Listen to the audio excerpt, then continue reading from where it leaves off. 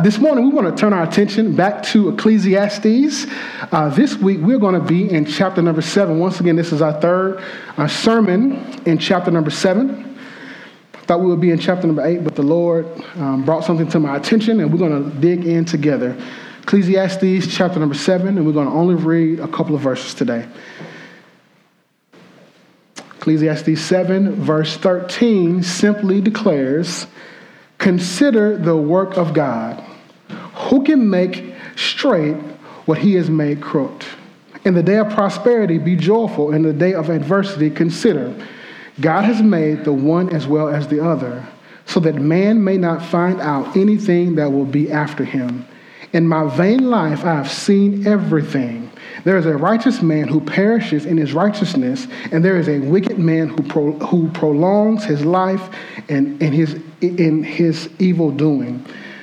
Be not overly righteous, and do not make yourself too wise. Why should you destroy yourself?" This morning, I want to preach from the subject title, "A Tough Pill to Swallow." A tough pill to swallow. Let me pray for us. God, I am so excited about this opportunity to get into your word. God, I pray that you would allow us to dig deep in these few verses, that you would help us to see clearly a profound truth. God, not to just increase our information, not just to increase our ability to have conversations about an ancient text. But God, help us to get to a place in our lives, God, where we can apply your truth to our lives. God, we're not here to go through the motions. We're not here, thankfully, to hear from a man, but we are here ultimately, Lord God, to hear from you. God, so I simply request that you would speak to our hearts this morning, that you would give us a clear and concise word. God, help us to have no question about what you're saying, but also, God, help us to be moved. God, to apply the truth, not to just hear the truth, but to be changed in Jesus' name. God, that is our prayer and our request this morning. Amen. Anyone who knows me well knows that I have what people would consider a sweet tooth. And since my wife knows me best, for my birthday, she got me an assortment of cake slices. She did a thing this past Wednesday, right? Side note, if you did not call me for my birthday, Stacy, Bob, I want you to know I'm hurt. Okay? In all seriousness, though. My birthday was a great day because the Lord allowed me to have a great, restful day. I was able to connect with folks who I love and care for deeply. And when I think about what I experienced on my birthday, it is a reminder that we want life to taste good. We want life to be sweet. We want life to be marked by things that are good, life to be marked by things that we enjoy. I mean, who in here today would not sign up for every meal that you have or every experience that you partake in to not be great? Like, who in here would not sign up for every specific food that you were able to put inside of your palate for that food to not make you excited? We all would desire for something to be good to the taste, but the truth of the matter is, when we live life and we do life together, and when we walk out this Christian faith, when we walk out the journey of faith, we've got to get to a place in our life where we understand that certain things will taste good to us, while other things will taste bad to us, but those things will be good for us. I'll say that very clearly. In your life, you cannot settle simply for the things that taste good to you, but you've got to settle for the things that are good for you. Those things are true, and that is true practically, but it is also true for us in our lives spiritually, especially when we consider how we are to respond to God's word. There are some passages in Scripture that easily and quickly resonate with our hearts. There are some passages in Scripture that clearly excite our heart because those Scriptures, I would say, taste good to us as they come out of God's word. I mean, when Galatians 3:26 tells us that we are God's child, it tastes sweet. When Ephesians 2:10 tells us that we are God's workmanship created in Christ Jesus, it tastes sweet. When Romans chapter number 5, verse number 6 tells us that I am greatly loved by God, it tastes sweet. There are so many scriptures, there's so many passages that are found that taste sweet. But on the other side of it, there are passages that we come to that are hard to accept. And as we continue reading God's word, as we are biblical Christians, as we are willing to embrace the full counsel of God's word, as we seek to be molded and shaped by God's word, we must accept that there are going to be some hard passages that we have to accept. There are going to be some words from God that challenge me.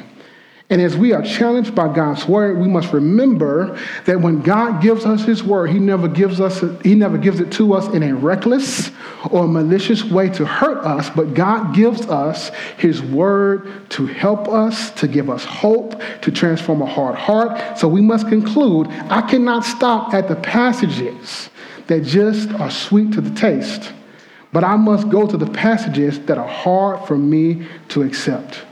Here's what I've learned, not as a pastor, but as a follower of Christ. I need a balanced diet spiritually to be transformed into the man that God has called me to be. If I just look at the passages that are like the cakes on my birthday, Hoosier Girls is a great cake place.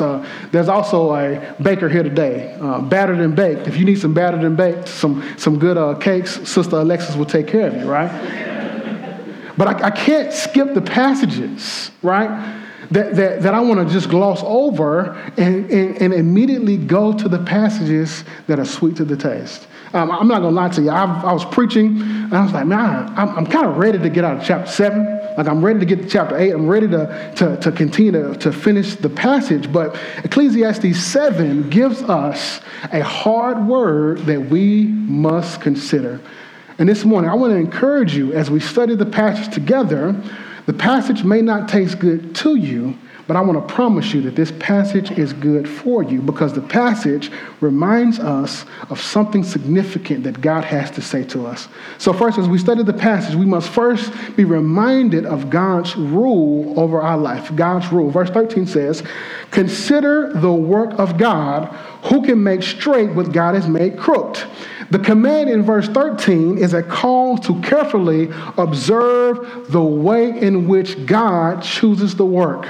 It is an invitation for us to see how God not simply is in control and not simply sovereign, but it is how God practically rules over our lives. We know from context that Solomon is the author of the book of Ecclesiastes, and Solomon was able to observe different seasons of life. He had learned that there was an appointed time for all things.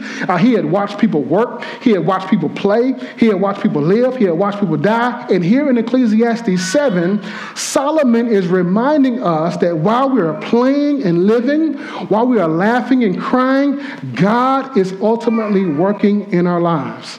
Sometimes it's hard for us to accept that because we don't see God the way we see people. But I want to encourage you this morning that God is at work even when you cannot see God at work.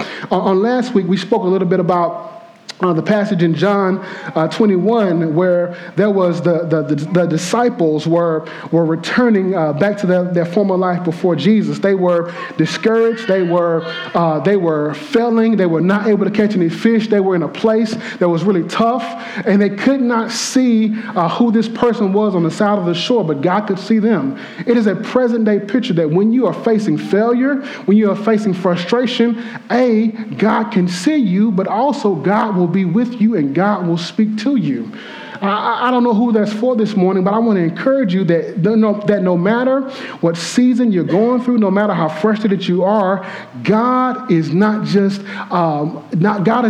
in control, but God is there near to you in the hard moments of your life. I love Ecclesiastes 7 because it gives us a rhetorical question that gives us an opportunity to reflect on a deep truth. He says, who has the power to straighten out what God has made crooked? The answer is no one. Things are the way they are in your life because God has ordained them to be that way. Now hear me now. I am not talking about sin. God is not the author of sin. But on last week, we had to wrestle with the reality that God is not the author of sin, but God is the author of adversity in your life. The day of joy, the day of gladness, and the day of adversity and pain are all from the same hands from God. I know that no matter where we preach at, no matter when we preach, with a room this size, I can assume that there's some people here this morning who you want to straighten out the path that God has made crooked. There's some people here this morning who want to hurry up and get to the destination that God has for them. But the passage is reminding us of God's rule, not just that we know that God is in control, but it's also letting us know that we can trust his plan. When the passage speaks about a crooked shape, it's not talking about God being morally out of line. It is saying that God is the author of every turn and change in our lives. That God is in control and sovereign over every aspect in our lives. I love it because it addresses a scenario and a situation where we would want to alter the plan, but God says, no, I have a plan. There's some who are here today who are suffering a breakdown or a crooked relationship in my family, or a broken or crooked relationship in my health, a broken, crooked relationship in many different aspects of my life, maybe my finances, maybe my faith. If that's you this morning, I want to encourage you that God is able to not just be in control, but God is able to be trusted as he is in control. I want to encourage you that no matter what season you find yourself in life, we must consider the work of God. And in considering the work of God, we not only are reminded that God is in control, but hear this, we're reminded that God's plan can be accepted. I want to say that very clearly. God's plan for your life, it can be accepted. I'm not saying that you need to accept the sin. I'm not saying that you need to accept the moments in life where people do you wrong. What I'm saying is God is able to be trusted. God is able to not just be trusted, but we can surrender to his plan so that we are in a position where we're not always trying to change it and amend it and redirect it, but I can accept it because he is ultimately in control, but he's also good while he's in control. So first we are challenged to consider God's rule, but secondly, we are challenged to consider God's relationship. Verse 15 says, in my vain life I have seen everything. There is a righteous man who perishes in his righteousness, and there is a wicked man who prolongs his life in evil doing. As you read the passage, it just doesn't seem right. The righteous man dies and the wicked man has a long life. Is that not the opposite of what we learned growing up? Is that not the opposite of what we're taught sometimes in Sunday school? That if you want a long life, that if you want to be blessed, if you want to have God's best, you just need to do what God's calling you to do, and then God's going to bless you. On the other side, we tell people that, if you sin and you're disobedient to God, you're going to lose your life early. When you think about that thinking, it really does remind us of how even in the church, even in the Christian faith, we have been unfortunately tainted by the idea of karma. When you think about karma, I really do believe that every religion in the world is influenced by karma on some level. When I say religion, I want to say specifically, I'm not talking about Christianity. Religion says if you do good, then good will follow you. If you do bad, then bad will follow you. At the center of karma is this idea of performance. At the center of karma is this idea that if I want to be closer to God, I've got to do something to work my way there. I would say that Christianity would not fall in this category because Christianity is not a religion. I would say it's a relationship. Now, some people who prescribe to Christianity are operating in religion because faith is not personal. Jesus is not real. It's cultural. It's something that we just kind of have accepted because my mom and my dad have accepted it. So I'm going to just kind of be a cultural Christian. And when you look at it, when you think about people who have truly placed their faith and their trust in Christ, those people don't have religion. They have a relationship. When you think about karma, when you think about this idea of If I put good out, good comes back. If I put bad out, bad comes back. When you look at most world religions, there is an aspect of karma that is intricately woven and connected to their faith-based system. It's not a coincidence that Jehovah's Witnesses believe that knocking on doors will earn them a special place in the kingdom. Essentially, they're saying, I'm living based upon karma. It's not surprised that Mormons religiously go on a 2-year mission, and they think that it will help them become a deity. That essentially is living based upon karma. It is not a coincidence that a Muslim thinks that going on a jihad and doing something extreme will get them 72 virgins, because they are ultimately living life based upon karma. And we can easily accept this as a truth or something negative going on in other religions, but we need to understand that that is not how the gospel has called us to operate. If I were to ask you, do you believe in karma? Most of you would say, absolutely not. I do not believe in karma. That is some kind of Eastern mystic religion. I believe in the gospel. I believe in the Bible. That's how we operate, right? But although we quickly confess that we believe the gospel, if we look at our conduct, a lot of times our conduct is totally different. A lot of times as believers, our conduct and our confession don't match. As Christians, we must confess that we believe in God, we believe in grace, we believe in mercy. Grace is getting what you don't deserve. Mercy is God withholding what you do deserve. Grace has been described as the parent giving the kid the toy on Christmas, even though they are on the naughty list. The parent giving the child something that they do not deserve is a picture of grace. We also confess our belief in mercy, that mercy is withholding the whooping when you deserve a whooping. Mercy is your parent telling you to go get a switch. And unfortunately, you being in need of a whooping, and when you get the switch, when you get the belt. There's a lot of y'all who don't even know what that is. So, side note, a switch, someone older than you would send you outside to get a very flexible tree limb, and you would come back inside and you would get a whooping. I'm not saying that was abuse, but I wouldn't encourage you to do that today, not in 2019. Mercy is deserving the whooping with the switch or the belt, and your parents saying, I'm going to give you not what you deserve, I'm going to give you what you don't deserve. As Christians, we understand this idea of grace and mercy.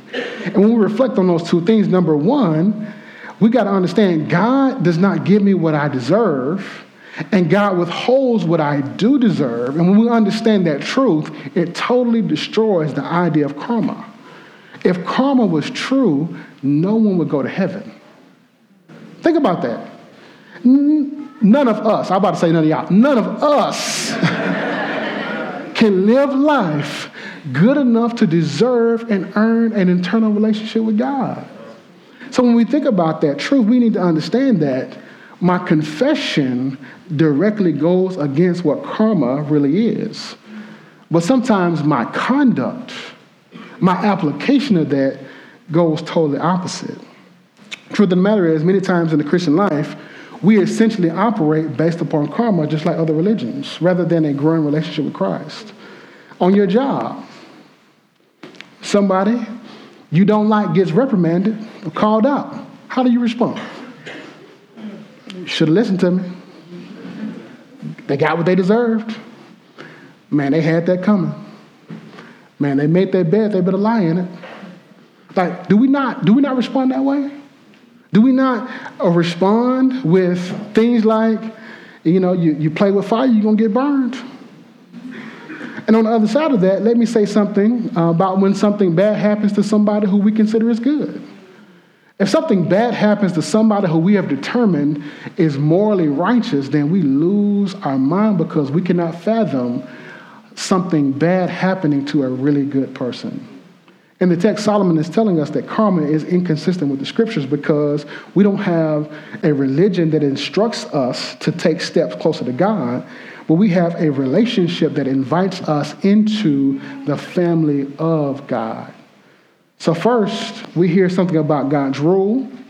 Secondly, we hear something about God's relationship. And then thirdly, we hear something about God's standard for righteousness. Verse 16 says, "Be not overly righteous and do not make yourself too wise."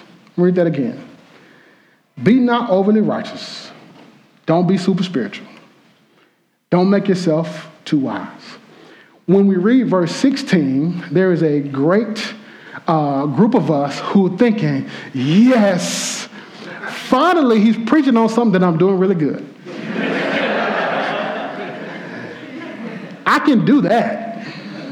Not be too righteous, I can do that. If life was, if passing life was like a test on not being too righteous, oh, I'm AP, All-American, like I got that down, right? I mean, if you read it, as you read it, it's almost as if it's saying, verse 16 is concluding or sounding like righteousness should be taken in moderation. Like don't be overly righteous. Okay, I want to pause here because we need to really understand what the passage is saying. Because if we're honest, we want to read the passage something like this. Yes, Thomas, you need to go to church, but not too much, because Ecclesiastes 7 says, don't be overly righteous. I feel like it's saying, Thomas, read your Bible, but don't read your Bible too much. Because if you read your Bible too much, then you're overly righteous. Thomas, you need to be in community. You need to be in a small group. But don't go every week because you don't need to be overly righteous. It's as if it's saying it's cool to be a Christian, but just don't go overboard with it, right? Like, yeah, you should marry a believer, but the standard of walking with God and spiritual maturity, we'll set that to the side. And you know what? Love will make them change. It kind of gives us this mindset of like, you know what? When I'm in church, I got to be a good Christian. I got to show up. I got to say the right things. I got to be nice, even to people who I don't like. I'm going to be nice to them in the building. And when I leave, I'm going to curse about them in the car. Not on the church property, but like when I make that right on Tallahassee, I'm just letting them fly, right? I'm just letting them fly. When we think about it, it is a challenge to whether or not am I to live this comfortable, non-committed Christian life where I'm a part of it, but not really committed to it, right? Like I'm going to go to small group, but I'm not going to really be transparent about my sin so that people can hold me accountable, right? Like I'm going to be involved with other men, but I'm not going to submit to their authority. Like I want to wear the, Jesus is my homeboy t-shirt. And I'm going to post scriptures and I'm going to do all those things so that everybody can know that I am a believer.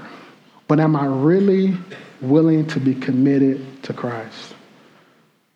Am I going to be serious about my faith, or am I going to stand on the fence? Am I going to live in such a way where people know that I'm a believer, but God really knows my heart is hard and unwilling to accept the truth? So when we look at the passage, is it that the passage is discouraging what's right? Of course it's not. The passage is not discouraging us from being overly righteous. The passage is discouraging us from the wrong kind of righteousness. If you go back to verse 16, it says, "Be not overly righteous and do not make yourself too wise." Righteousness and wisdom are never to be things that we make for ourselves. Solomon is saying that you can be so right in your own mind that you are wrong. Say it again. You and I can be so right in our own mind that the scriptures tell us that we're wrong. So I wanted to jump over chapter number 7. I wanted to finish and go to chapter number 8. But I couldn't do it because I needed to hear a message on how I easily can become self-righteous. I need to hear a good word concerning how I can be right in my own eyes. I need to hear a message about how I needed to be challenged to see right through the eyes of the Lord. Because here's the problem with self-righteousness. Even as I prepared the sermon, it was easy for me to think, man, blank person really needs to hear this message. I thought about calling some people out, but that wouldn't have been helpful this morning. And as I'm talking, it's easy for you to think, man, blank person really needs to be at church today to hear this message. But that's not helpful. What's most helpful is, God, what are you saying to me in the message? God, how are you trying to speak to me in the message? At this moment, I'm not thinking about my spouse or my kids or my coworker or my neighbor or my parents. At this moment, I'm asking myself the personal question, Lord, how are you speaking to me personally? And the next natural follow-up is, Lord, what am I going to do about it? See, the issue with self-righteousness is it can be defined as a morality that is based upon what we do not do. That's why it's hard for me to preach this passage, because I'm guilty of it. Because in my life, my focus shifts away from the Lord. And when my focus shifts away from the Lord, when my focus shifts away from Christ, it's easy for me to compare.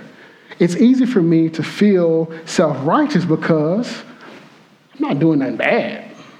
Like, I got a little pride, but I'm not beating, not cheating.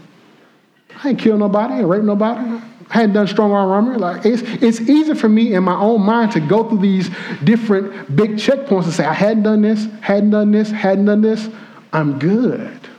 But self-righteousness keeps us in a really bad place because it keeps us from being where God wants us to be. When I am self-righteous, my focus is not on Christ. When I am self-righteous, my focus is on wickedness from this big perspective of something really bad, something really extravagant, when in reality, I am sinful, I am broken, I am in need of a Savior. When I get to a place in my life where I understand my need for Christ, it humbles me and it causes me to focus more on Jesus. But when I am prideful, when I'm not being humble, when I'm comparing myself, it puts me in a place of pride. It puts me in a place where I'm not willing to hear the truth of the gospel. And it is a very dangerous place because the scriptures tell us in the passage that when you do that, you set yourself up for destruction. When you do that, if you live your life that way, if you live your life comparing your life based upon what you don't do, if you live your life in a way that you have created a standard of righteousness for yourself, if you do that, the scriptures tell you, not times, the scriptures tell us very clearly that you are setting yourself up for destruction. That's why I couldn't skip over the passage this morning. I couldn't skip over the passage because all of us have a tendency to compare ourselves to others, especially in the church, especially in the evangelical church. It's easy for me to get to this place where I'm not doing anything really bad. I haven't really committed any big sins. I haven't done anything that's newsworthy. I hadn't shot up the job. They tempted me, but I hadn't shot them up yet, right? Seriously, that's how we think. And when we think that way, it is a reflection of our heart. When we think that way, it is a reflection of something really bad going on internally in our heart. What I love about the Old Testament is it gives us a picture. And in giving us a picture, we can compare the Old Testament to the New Testament because the Old Testament presents truth, but we can interpret it in a fuller way by looking through the lens of the New Testament. Go with me to Luke chapter number 18.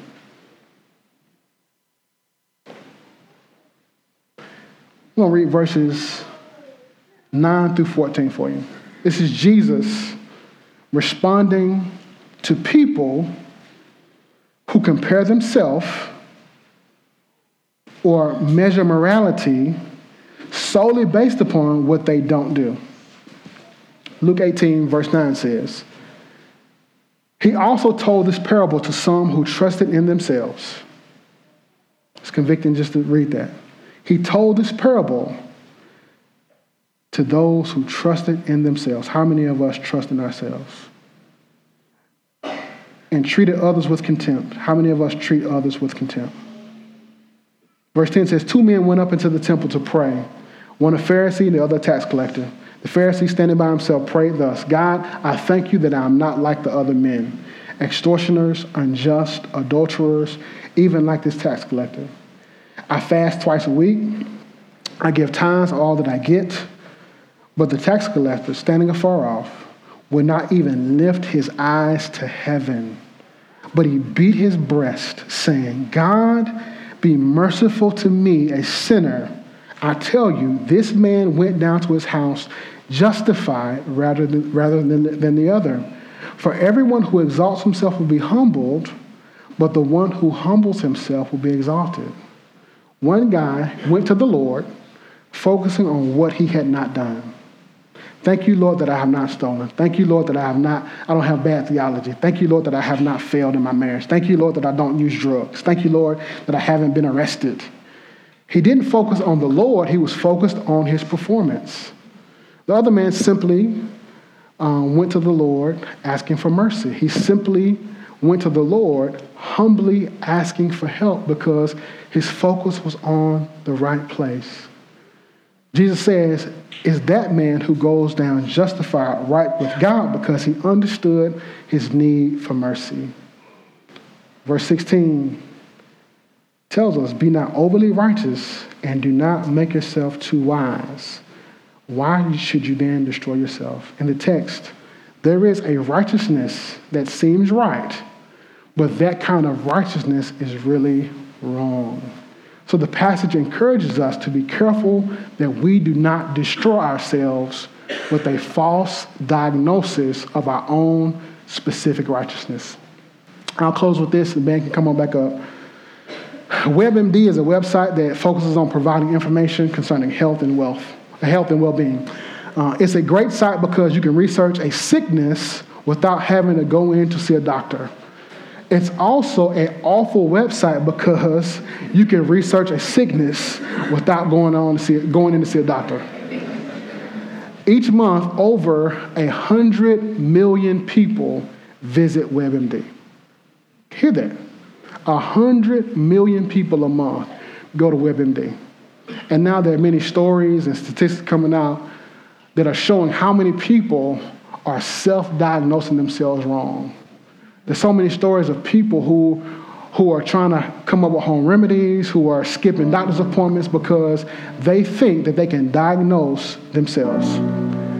So that we don't get it confused with what God has called us to, I want to close with Matthew chapter number 2, verse 17. It's on the screen this morning. Matthew 2:17 very clearly says, and when Jesus heard it, he said to them, those who are well have no need for a physician, but those who are sick. I came not to call the righteous, but sinners. When Christ came, he came because we are in need of a physician. And as believers, we don't have to try to self-diagnose our own righteousness. We don't have to fake it till we make it or try to be something that we're not. We can go to the great physician who can heal us and change us. So here's my application for us this morning. When we think about these 4 verses, the first thing that I believe that we are encouraged to do is we are encouraged to accept what God is doing. It's one thing to accept that God is in control, but the passage is inviting us to accept what God has done and surrender to his sovereign will for our life. I want to encourage you to do that today.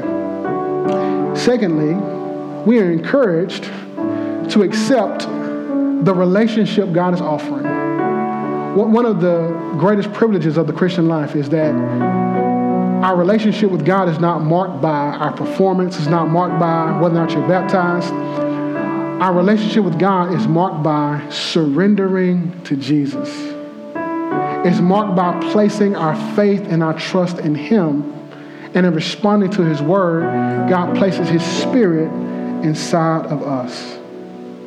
We need to accept very clearly that your relationship with God is not based upon your performance. It's based totally upon what Christ has accomplished. And lastly, we need to accept the standard that God is revealing. God has a standard. And yes, we don't preach performance. Yes, we don't preach that you got to earn your way to heaven. But we do preach God's standard. And my standard for righteousness can never replace God's standard for righteousness. When I allow my standard to replace God's standard, the scriptures tell me that I put myself in a position to be destroyed. And as your pastor, I love you too much not to challenge you and to warn you to stay away from destruction. Let me pray for us. Father, I thank you so much for this time together. God, as we get ready to close, as we get ready to respond in worship and song, I pray that we would really continue to meditate on your word and that you would help us to see your goodness. Help us to see your grace. Help us to see your mercy. God, help us to see that you are for us, that you are with us. And Lord, if there's someone here today that's struggling with the crooked path that you've given them, I pray, God, that they would trust you. I pray, God, that they would continue to run on to see what the end will be. I pray, God, that they would not lose hope. I pray, God, that they would trust you at a deeper level.